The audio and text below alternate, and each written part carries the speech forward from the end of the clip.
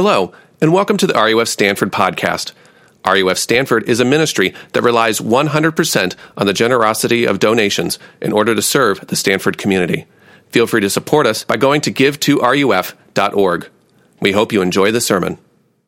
What we're going to do for the rest of the quarter is look at a handful of parables. These are little stories that Jesus tells to teach us about what God is like, what the kingdom of God is like, and answering this kind of broader question for the next several weeks.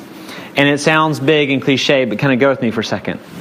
How to know Jesus.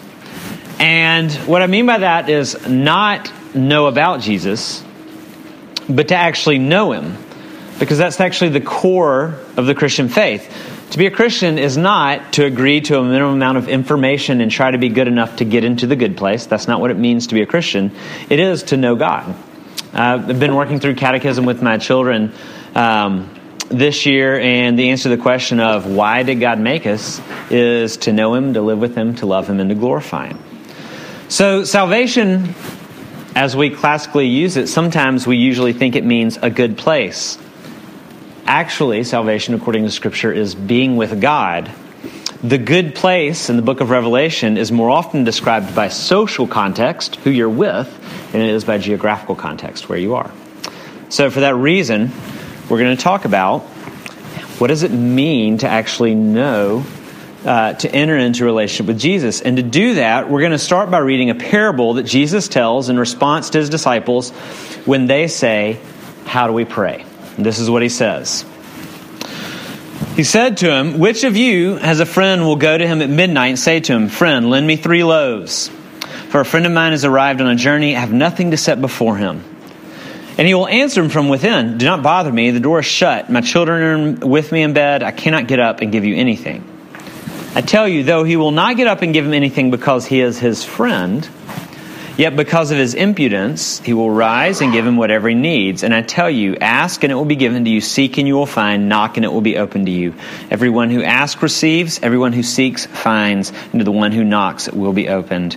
What father among you, if his son asks for a fish, will instead of a fish give him a serpent? Or if he asks for an egg, will give him a scorpion?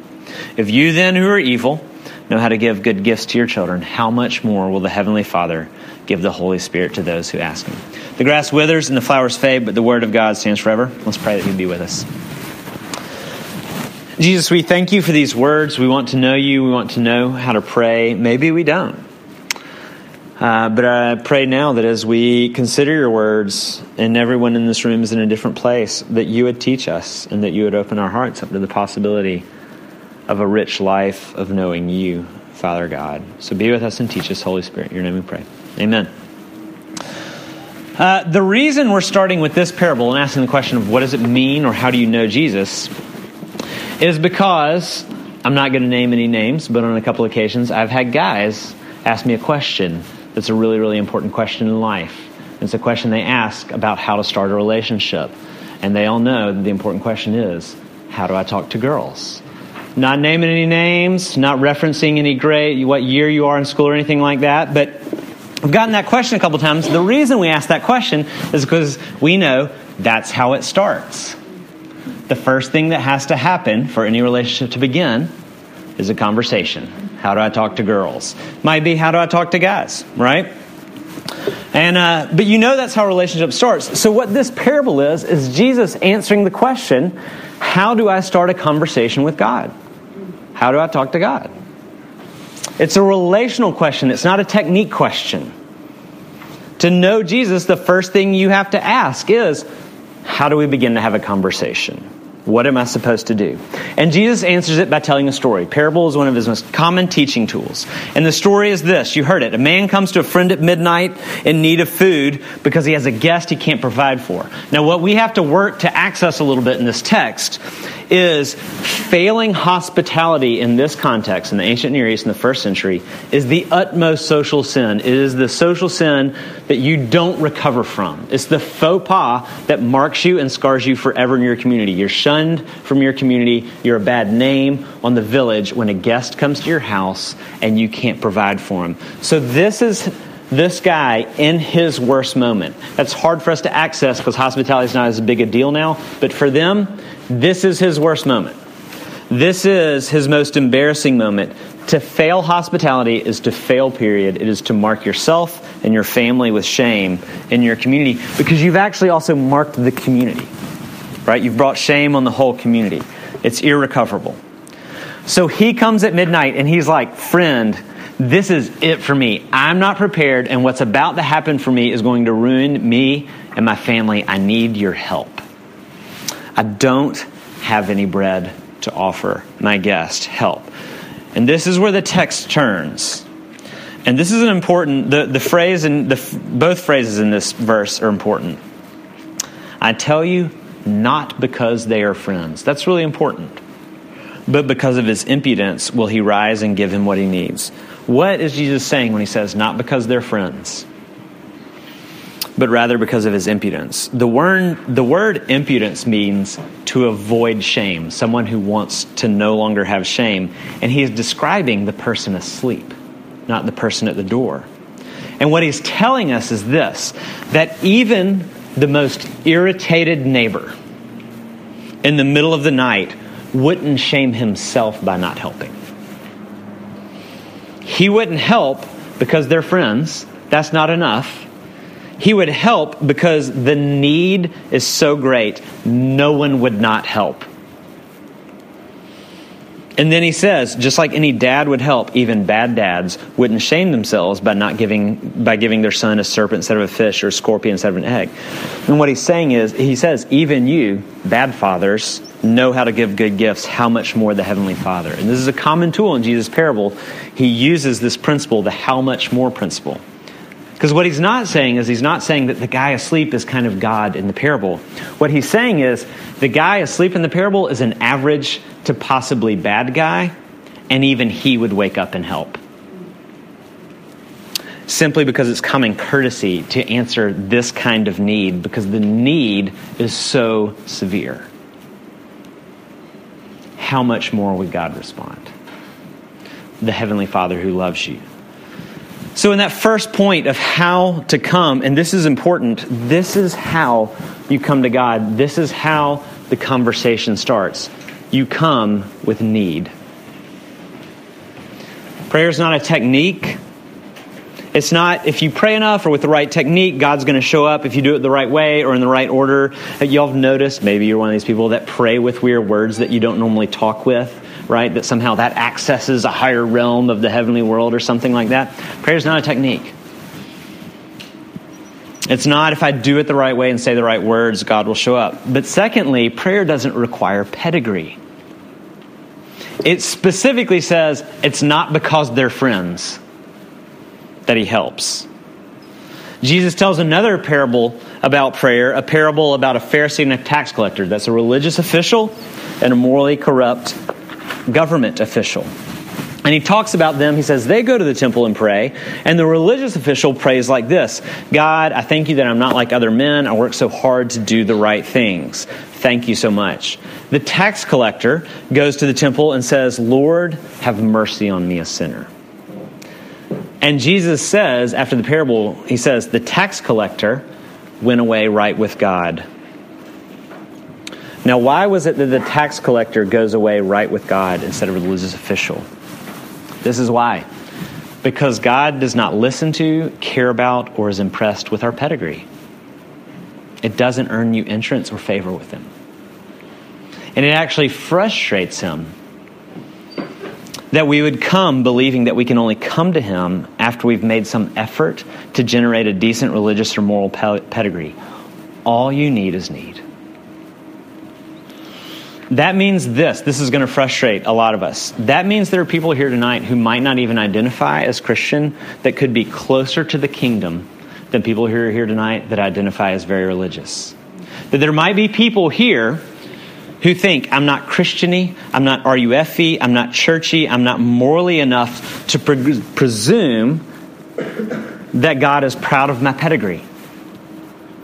And they might be closer to the kingdom than the religious person saying, I've tried to do everything right, I've done so many things more right than other people, and God, you owe me. And you might think, no, but I know that's wrong, because in the Bible, James says, the prayer of a righteous man is very, very effective. You're absolutely right. But that term, righteous, means something specific. It means right with God. Let me ask you this. Who is right with God? The person who comes to God and says, God, I haven't loved you. I haven't even believed in you. There's no reason I can offer you that you should listen to me, but I need you. I need your mercy. I need you to show up. I need to know if I'm loved. I need to know if there's hope. I need to know that failure won't destroy me. I need atonement. I need healing. I need you. Who is right with God? The person that prays that prayer or the person that prays, God, I expected more of you because I've worked really hard to be really good at being a Christian? Who has a rightly ordered relationship with God between those two people? It's the one who comes in need. All you need is need. And when Jesus says ask and seek and knock, he's not saying repeat yourself over and over again. He's saying come in a raw and needy way. And here's the thing about coming with only need, is that's both easier and harder than it sounds. And it's easier because all you have to do is come empty-handed. But it's harder because you have to come empty-handed. And need is the true thing about all of us, that we're trying to do everything we can to hide from ourselves and others. We hate getting into understanding our own neediness when it shows up. We are all trying to overcompensate for it, to outwork it, to outclever it, to hide it, to justify it, anything to not feel it. We don't want to feel our need. I think there are three kind of obstacles to kind of getting into our own need. The first is we're afraid of it. Maybe you're in a place where you don't feel great need, where there's no drama, where there's no big sadness in your life, there's no big red flags. You're like, I don't feel a great need. I'm going to get awkwardly personal for you for a little bit tonight. Not what you're thinking, but we're going to be politically incorrect for a second. I am an upper middle class white guy in 21st century America, if you haven't noticed that. Here's what I want to say about that. There is no more comfortable person to be than an upper middle class white guy in America in the 21st century. And if anybody can numb their sense of need, it's me and people like me. And the way that I can numb my sense of need is keep my life uncomplicated with the problems of other people. I can feel pretty unneedy. And that is the posture of someone with a hard, hard heart. And a lot of the great evil in the world is perpetuated when comfortable people stand by because I'm doing okay, so why would I complicate my life that's uncomplicated by caring about other things? That's some of you. To be able to walk through this world and be content with your own comfort when there's a lot of a lot of sadness around you in the lives of friends, of siblings, of parents, even in the lives of enemies. When you see their need and you think, but I'm not needy and there's no major discomfort in my life, so why would I enter into that? Here's the need you have, and I know you have this need because I have it too. You have the need for Jesus to make you human again. Because that is the result of a hard heart. That is the loss of our humanity. And maybe some of you need, like I do, Jesus to break the heart that has grown content with not caring about anyone else but yourself. That is a place of deep need. That is the place of need that Jesus warns against than any other place. The warning he gives most often in the Gospels is the warning of greed. Because greed and pride are the clean sins that no one ever feels bad about. And greed is not about money. Greed is about insulating ourselves, doing whatever it takes to make our life simple and comfortable and not able to be afflicted by other people and other things.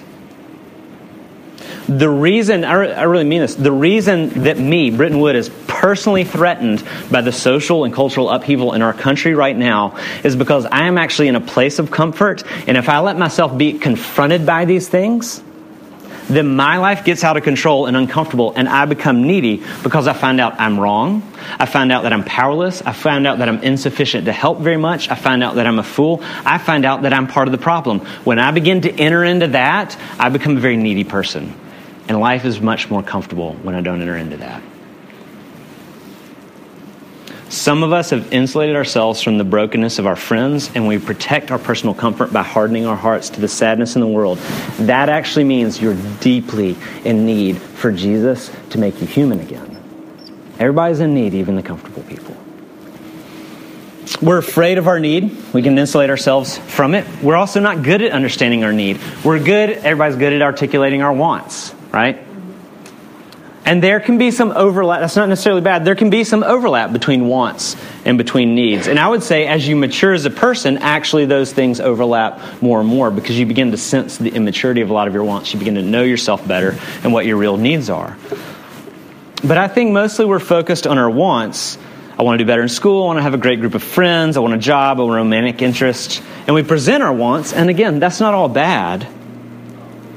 But I want to suggest to you that those wants are really how we're seeking to remedy our deeper needs. And this is the question that I would encourage you to ask yourself. Why do you want?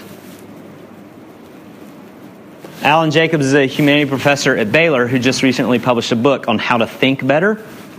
And I read an interview of him, and they said, why can't people think well today? And he said, the core problem, the big universal one, is a lack of awareness about our own motives and incentives.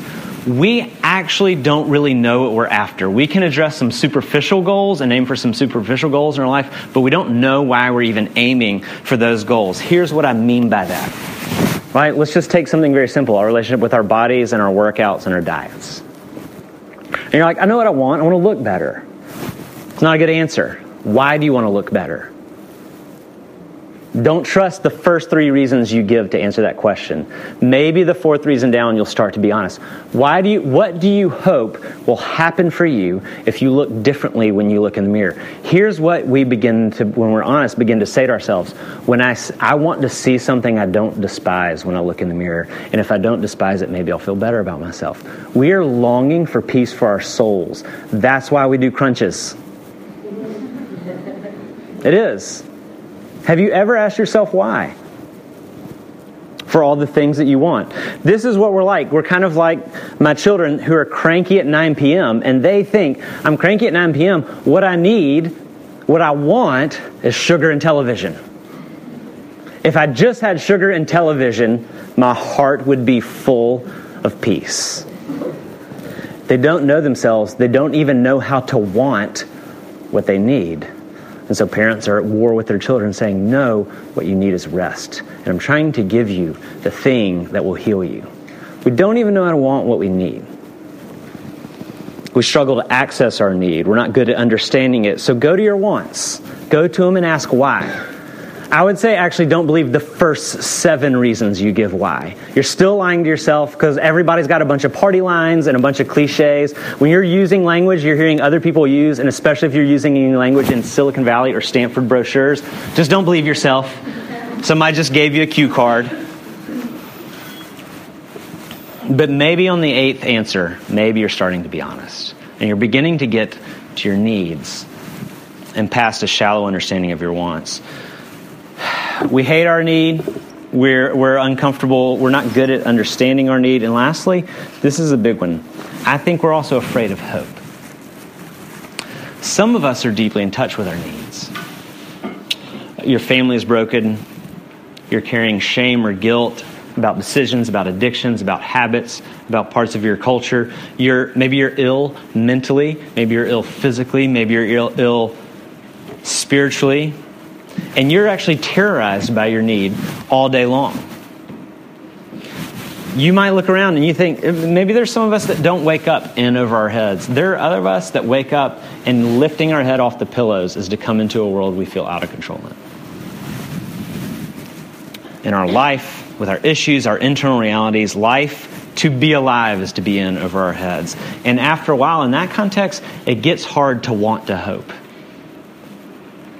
The psalmist actually gets tired of hoping at times. Psalm 42, Psalm 73 are places where he says, I'm thinking about giving up hoping. I'm tired of wanting Jesus or God to show up in my life. I want to stop hoping. What's scary when you know your need, what's scary sometimes is hoping. Sometimes we want to seal ourselves off from hope because we're tired of it, because we're in over our heads. And Jesus is saying to you in this parable, the doorway to healing, the doorway to restoration, the doorway to joy, the doorway to fullness while you are a student at Stanford in your life right now starts with being in over your head, embracing your neediness, and taking it to Jesus. That's how you talk to Jesus. That's how you start the conversation. And that takes us to the second point. Well, then what should we expect? That's how the conversation starts. What goes from there? My favorite writer, Chuck Klosterman, talks about how he has 2.5 dates worth of material, and after that, it's a crapshoot, conversationally. What do we expect after the conversation started? Jesus closes with something that I think is a little disappointing at first. And if we're honest, maybe you feel disappointed too. How much more will the Heavenly Father give the Holy Spirit to those who ask Him? Right? We wanted something more. We wanted something that felt more promising. What does it mean that He will give you the Holy Spirit? Romans 8:16 is a great summary of the ministry of the Holy Spirit. The Spirit Himself bears witness with our spirit that we are children of God. He's saying, that's what I'll give you. When you come to me with all your need and all the different places that you experience need, here's what I have for you.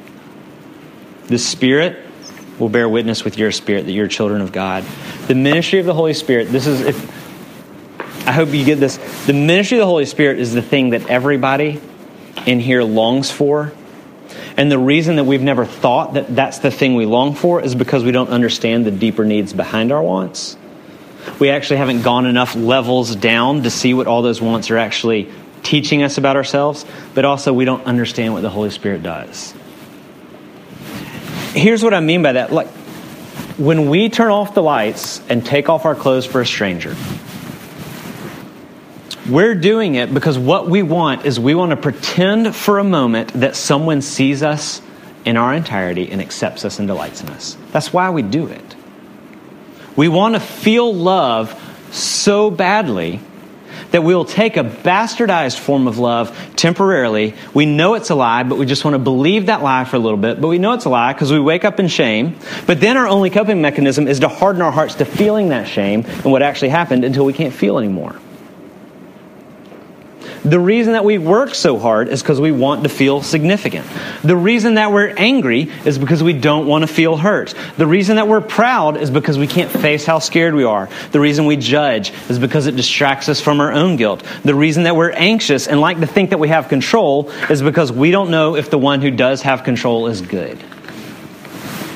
And what Jesus is saying is, for all of that, you need the Holy Spirit. The Holy Spirit's ministry is summarized by this. It is God testifying to your spirit that you are His child. And when you have assurance that by the grace of God you're His child and that He is your good Heavenly Father, you have everything you need for this life. The gift of the Holy Spirit is the answer to all of those things. You are fully known and fully loved only by someone you know or sure knows the worst about you. If you want to be sure you're loved, the person that you hope loves you has to know the worst about you.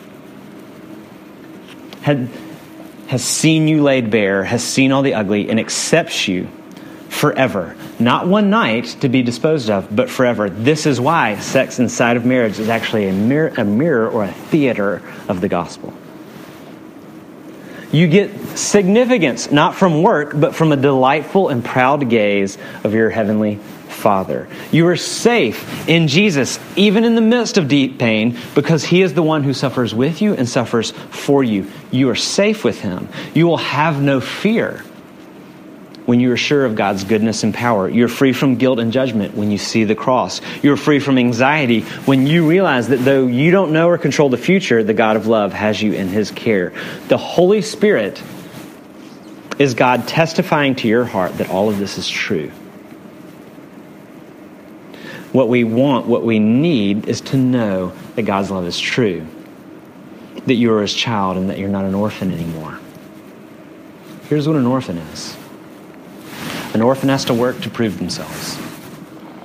An orphan never feels like they're ever secure. An orphan doesn't feel like the future is guaranteed. An orphan doesn't feel safe unless they're in control. An orphan has to either puff out their chest to prove themselves or they wilt in fear and anger. An orphan has to build alliance and make enemies. An orphan responds to pain with hardness and anger. An orphan is never sure that they have a place to belong. An orphan doesn't have a father that they want to be like. Here's what a child is. Children know they're safe, not because they have control, but because they know their Father is strong and good. Children know they'll never be rejected. They're confident in hard times. They're not afraid. They don't cower. They don't wound others in pride or anger. They respond to pain by looking to their dad. A child knows that he or she belongs. A child has a father they look at and want to be like. The thing that we need more than anything else to get through this quarter, this week, that relationship, whatever it is, the situation in your life, the thing you need more than anything else is the Holy Spirit to convince your spirit that you're the child of God.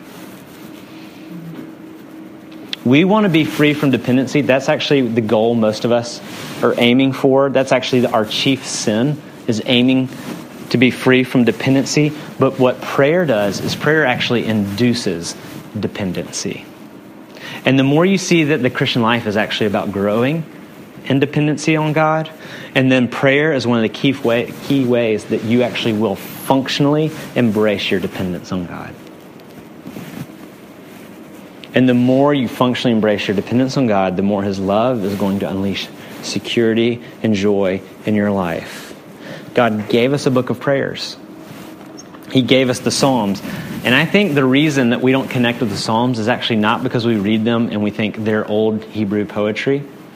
I think the reason that we don't connect with the Psalms is because they're radically emotionally honest, and that is really threatening to us. We don't know how to be emotionally honest. Because here's what some of the Psalms are. God, sometimes I want my enemies to die. We're like, whoa, you're allowed to say that? Yeah, you're allowed to say that. Right? We're uncomfortable with emotional honesty. God, I'm stuck so deep. God, I don't feel anything anymore. I did everything right and everything's going wrong. God, I want to leave. God, I have no life in me. God, I never knew I could be this lonely. God, will you please make it better? God, would you heal me? God, please help. God, I'm sorry. God, please show up. Did you know God wrote those prayers for you? The simplest prayers. Jesus actually commends short prayers. He says, don't babble. Get to the point. Your prayer might need to be help. That's my prayer often, help. My prayer often is, I'm sorry. Help me. Forgive me. I'm afraid. One of my most consistent prayers is it true? The best prayer in the Gospels is the man who prays to Jesus, help my unbelief. I'll close. Some of y'all know Katie Smith. She graduated 2 years ago. I was talking to her this afternoon. She said I could tell the story. She didn't grow up in church. She didn't grow up with a Christian background at all. When she came to Stanford, her sophomore year, she started coming to RUF on and off. And the reason she came, she said this afterward, is because she knew the Stanford playbook. She played by the Stanford playbook, which is win at school, make friends, find a job, look for a lover. And while it's tempting, at some point she realized that if that playbook is not placed in a greater narrative, it's kind of very short-sighted and it ultimately gives you no purpose. And that's why she came to RUF, as she sensed that there was the possibility to find a bigger story to be a part of than just the Stanford playbook. And after coming to RUF for 2 years, she was talking to her friend Graham Thompson, some of y'all might know, and she asked him this question. She said, I like what they teach in RUF, but I don't know how to start to have a relationship with God. And this is what Graham said. Write in your journal what you want God to know. And Katie went home and did that. And it was actually in that process that Katie went from simply superficial wanting, hey, God, I want to do well on my midterms this week. That's okay. You can ask God for help on that. I'm not sure he cares, but he might help. We can talk about that later. But by sitting down and writing down, what do I need to lay out before the Creator? She went from superficial wanting to bearing her heart in a raw way to Jesus, to coming with her need, to coming humbled, to coming seeking dependence and not independence. And that's how she became a Christian. She said it was writing her heart to God. She had heard the stories. She knew a lot about Jesus. But in order to begin to know him, the stories went from inspirational information to the true stories that she believed about how God loves her when she opened her heart to him, simply by coming with nothing else but need. Let's pray.